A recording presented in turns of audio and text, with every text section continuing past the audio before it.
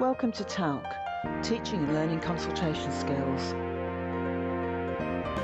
This is the TALC Talks podcast, helping everyone who sees patients to improve their consultation skills, to get better outcomes, and this approach can even increase your job satisfaction. TALC Module 10, Number 4, Consultation Skills for Optimising Medication. A dexterous approach to personalising drug treatments. This chapter addresses the consultation skills that enable effective medication review, especially in those taking many drugs, sometimes referred to as polypharmacy. The nature of polypharmacy and the barriers to changing multiple drug prescribing are briefly considered here. And we also talk about the effective consultation skills that underpin prescribing review. These skills are summarised in an approach called dexterous, and this stands for data, explanations, trust, and organised systems, which are all required for effective review of medication. So what exactly do we mean by polypharmacy? We're going to talk about that, as well as the barriers to reducing medications, especially from the patient's perspective, the barriers to optimising medicines by reducing the drugs prescribed from the clinician's perspective, the roles of systems and teams, and skills for medication review consultations. So what exactly is polypharmacy? There are many definitions of polypharmacy, with numerical definitions ranging from 2 drugs to 11 medications taken daily. Many definitions also consider how effective and appropriate the medications are in relation to the common comorbidities, especially in older patients. The World Health Organization defines polypharmacy as occurring when a patient is taking 5 or more long-term concurrent medications.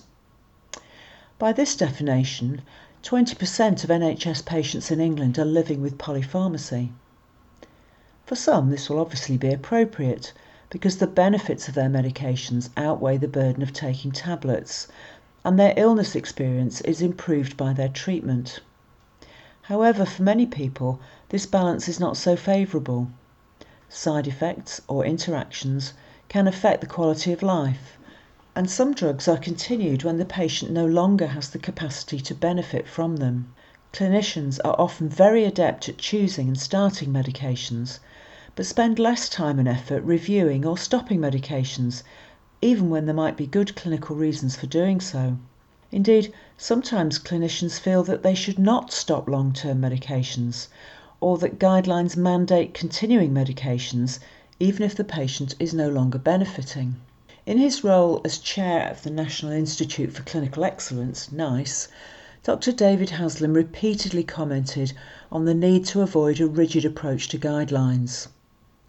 He points out that most guidelines are written for patients who have a single condition, yet the majority of patients taking multiple medications have several comorbidities. The interactions between different disease conditions are poorly studied, and the effects of the interactions of 5 or even more medications has been very little researched. Therefore, clinicians must turn to the individual patient themselves to provide evidence about their own specific experiences, needs and benefits. What benefits are they personally receiving from treatment? Are the benefits what they hope for? What interactions and side effects are they burdened with? Which medications are of so little absolute value that they can be reasonably stopped? When comorbidity and polypharmacy are significant aspects of the patient experience, a simple biomedical model is often inadequate because all aspects of the individual must be taken into account. This includes the patient's own values and attitudes to life and their psychological and social context. In 2015, the School for Advancing Generalist Expertise, also known as SAGE, published their flipped consultation model. This approach prioritises the patient's own view of their illness and their situation. What is the impact on them? What are their goals? What resources do they have to help manage the burden of their illness? The SAGE approach emphasises the need for regular review, reflecting on progress over time. and using review appointments with continuity of care to amend care plans in negotiation with the patient over time. It follows that medication reviews are not a single annual event. Review is a longitudinal process that should form part of pretty much every patient interaction. While certain payment systems mandate rather cursory checks, this is unlikely to yield the most benefit. A comprehensive and patient-centred medication review may not be realistic in a single consultation, but if seen as a process with a timeline, goal setting, and involving the patient in creating the priorities, clinicians will feel less pressured and create more practical expectations for both themselves and their patients. So let's think about the barriers to reducing medications from the patient's perspective. Patients often describe the burden of polypharmacy in terms of side effects, monitoring, and logistics. Many patients comment about how side effects mean something like, "I'm now being given pills to combat the side effects of my other pills," and they may resent the ever-increasing number of tablets they are expected to take. Drug monitoring may require frequent and poorly coordinated visits for blood tests, or nursing reviews, or single disease reviews, which take a lot of time and effort from the patient and from the systems and staff who deliver such care. Some patients, however, may equate more medication with more or better care. Indeed, patients may also be concerned about stopping medications. They ask, "Will my symptoms return?" Or, "I was told to take this medication forever, or I'll have a stroke." Some of these issues are preventable if the consultation skills of TALC Module 4 and 5 are used when starting medications, to explain accurately what medications are for, the expected benefits, and to develop shared plans with patients about what changes might suggest a medication could be stopped. Clinicians routinely overestimate the benefits of preventative drugs, and they may oversell the likely benefits. There's good research evidence for this. This may make patients fearful when considering stopping medications because of side effects or interactions. Moreover, some clinicians are nervous about stopping lifelong medications, even in conditions of palliative or end-of-life care, and the skills for discussing this are alluded to in TALC Module 10.1, Delicate DNA CPR Conversations. So what barriers to optimising medications by reducing the drugs prescribed are there from the clinician's perspective? Well, clinicians also fear the outcomes of reducing or stopping medications, fearing that harm may come to their patients. The emphasis on following evidence-based guidelines may inhibit some clinicians from making judgments about the specific needs of individual patients. Many people taking multiple medications are from cohorts that the scientific evidence base has not examined at all. For example, the frail elderly, those with comorbidities such as dementia, or those with multiple long-term conditions. Many clinicians remain fearful that they will be criticised or censured if they operate outside single condition guidelines, even if their patient clearly does not fit into the population group the guidelines were created for. Clinicians may also see reviewing medication as a low clinical priority, or feel that reviews are not given adequate and dedicated time to carry out properly. Which brings us to the roles of systems and teams. Beyond the patient consultation, the systems in which clinicians operate also create barriers to effective medication reviews. These structural barriers are not considered in detail here because TALC concentrates on the consultation skills required. But to mention them briefly, this includes having appropriate information available about prescribing decisions, especially across the primary and secondary care interface. It means allocating protected and dedicated time for medication reviews. It means creating a culture in which starting medications also includes thinking about the clinical changes that would dictate stopping medications. It also means reinforcing the clinician's role in interpreting guidelines rather than seeing them as tramlines. The Taylor Medication Review Report directly challenged these barriers. You can find the reference to it in the PDF of this chapter. The report emphasises that reviewing prescribing, streamlining or reducing medication is safe, effective, and is an acceptable intervention for clinicians to undertake. To achieve this requires some advanced planning and some proper organisational systems to be in place. There's no single best approach to this task, which needs to be flexible to the needs of the particular clinical setting. This chapter puts the focus on the consultation skills needed. The skills for developing effective systems lie somewhat outside of the scope of TALC. So, what are the skills for medication review consultations? And what does a dexterous approach really mean?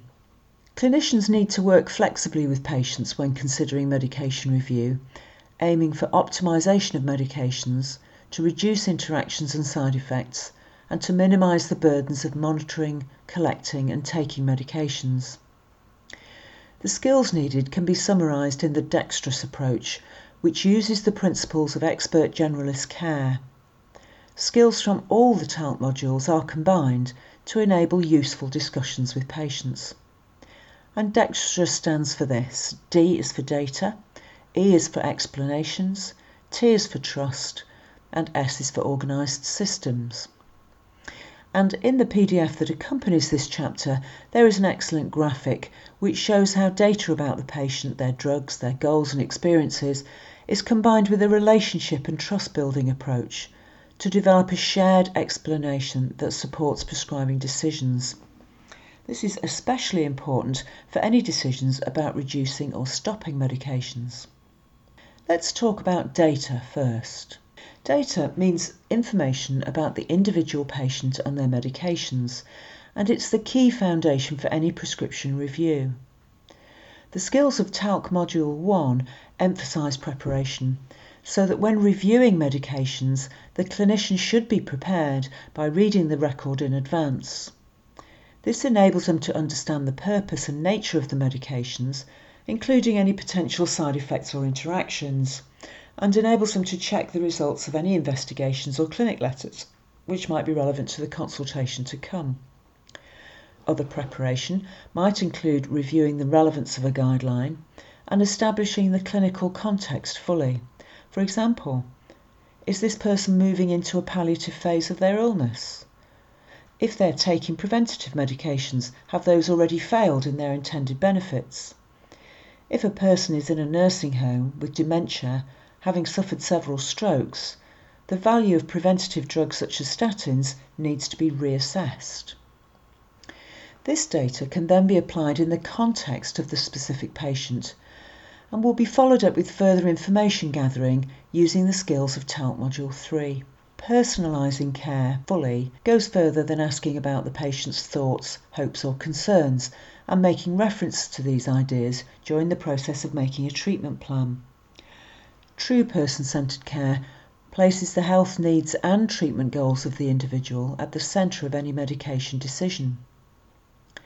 This requires well thought out, open questions to understand the patient's perspective. Be curious, be inquisitive, be nosy. Ask the patient what matters to them and why that is important to them. What compromises or trade-offs are they willing to make to achieve their personal aims? The SAGE approach of giving great value to information from the patient about themselves and their aspirations ensures that the patient's need remain at the heart of the discussion. E for explanation. The skills of TALC Modules 4 and 5 emphasise building explanations with regular reference to the patient's own perspective, dividing explanations into smaller chunks, and then checking the patient's responses regularly. This creates the setting for a truly shared decision about what to do next. Agreeing therapeutic goals jointly with the patient is a useful skill to employ. Setting a shared and agreed aim for medication at the outset when starting medication means that if the effect is not achieved, it is easier to negotiate stopping or reducing it in the future. When reviewing medications, there are several key skills that will help. Firstly, using appropriate language when talking about changing medications. Secondly, a trial and review approach. And thirdly, using skills for discussing probabilities, possibilities and uncertainty. Now, words do really matter and can heal or even harm patients. Some patients describe feeling attached to their medications. They may feel that the clinician is giving up on me if reductions are proposed. Clinicians may use rather ugly words like deprescribing, which can seem overly clinical, detached, research-based or even uncaring. The clinician should aim to be flexible and alert to the language the patient is using themselves. Mirroring that language can be helpful, while clinicians may also use phrases such as, "Let's think about personalising this drug treatment for you as an individual. Shall we work out which drugs to re-prescribe going on to the next stage?" Or, "Having heard about those side effects, I'm wondering if we could streamline your medication to reduce that impact." It's useful to look at TALC modules 4.4, How Can Your Words Really Be Healing in Their Own Right, and TALC 4.5, How to Change Everything by Using the Small Words Skillfully, and, but, if, when, what. When a trial and review approach is used, the clinician demonstrates their continuing concern and interest in the patient, which is therapeutic in its own right. Attention to the patient's own assessment of what matters to them and what is working best for them reinforces the patient-centred approach. If reducing medications, clinicians can try out saying they're aiming to reduce the burden of medications on your system, or perhaps streamline your medication to get the best possible effects with fewer side effects and less hassle for you. These can be actually therapeutic ways of explaining the process. The clinician who can avoid prescribing drugs to counteract the side effects of other drugs will often have more satisfied patients. Being clear about the expected benefits of any changes and relating these to the patient's own aims will help decision making along. Talking clearly about probability or uncertainty is very important, especially when considering preventative medications that are not aimed at providing any specific improvement in symptoms. If there are side effects from such medications, the patient is likely to experience net harm, which is obviously undesirable. Many medications are used to try and modify the patient's risk through changing risk factors, for example, blood sugar, blood pressure, or lipids. But using the word risk raises the patient's expectation that something bad is going to happen, especially if they've been told they're at high risk of an event. It is much more effective and indeed more accurate to use words such as possibility for less likely occurrences, probability for things that are likely to actually happen, and phrases such as most likely to indicate what is reasonably expected. Using absolute numbers rather than relative risks helps everyone concerned to have an accurate perspective. So let's compare these phrases. Your risk of a heart attack or stroke is 30% over the next 10 years, which is high risk. So you must take these, for example, blood pressure tablets, forever to stop you getting a heart attack. That sentence refers to relative risk. It implies that the pills will definitely stop a heart attack and that the medication will be lifelong. What kind of impacts could that have on a patient? How would they see themselves? And how would they see any changes to any medication in the future? There's a different approach. We could say something like this. Well, if we look at 100 people just like you over the next 10 years, about 30 of them will have some kind of heart attack or stroke over the next 10 years. If we do this intervention, medication or stopping smoking, then only about 20 of them will still have a heart attack or a stroke. And some people will still have a heart attack even if they take this medication all that time. This refers to absolute risks and accurately states that even with changes to treatment, some patients will still end up with heart attacks. So what impact might that statement have on a patient? Which is a more accurate description of the expected effects of a medication? Which offers the patient more information? In many situations, predicting the outcome for a specific individual is impossible. Using the skills of TALC Module 5.1, What do you do when you don't know what to do, will enable clinicians to be accurate and helpful in describing uncertain situations. Uncertainty can be mitigated by building in review appointments, by having clear safety netting arrangements in case there are worsening symptoms, and inviting patients to report back any difficulties or complications they experience after changing medications. Allowing time for questions is an effective way to forestall problems, using the phrase, "What questions do you have now?" which assumes the patient will want to probe more, rather than saying "any questions," which tends to imply that there won't be any, and patients often answer no to that even if they still have questions. T for trust is built between clinician and patient by building rapport, expressing empathy and concern, and using all the skills of TALC Module 2. Proactively scheduling follow-up appointments where appropriate maintains the engagement of the patient in the processes of keeping medication under review. It is also vital to hold what matters to the patient at the forefront of the consultation, not just what is the matter with the patient. If this is combined with expressions of concern and interest, the process will run more smoothly. Finally, a positive attitude to the benefits of doing timely and effective medication reviews will help clinicians to think about and redesign the systems they work in so that this work is prioritised. Having the right organisational infrastructure supports effective reviews, improves clinical outcomes, and actually reduces the burden on clinicians in the end. There are several e-learning resources with examples of its successful changes and toolkits for those inspired to manage polypharmacy skillfully in the resources section of the attached PDF that's in this chapter. The PDF also discusses a number of ways which you can use training experiences, whether one-to-one or in groups, to improve your skills in medication review and to make your medication review more insightful. So it's worth looking at the PDF in this chapter as well. This podcast was brought to you by NHS professional educators, making training available to all.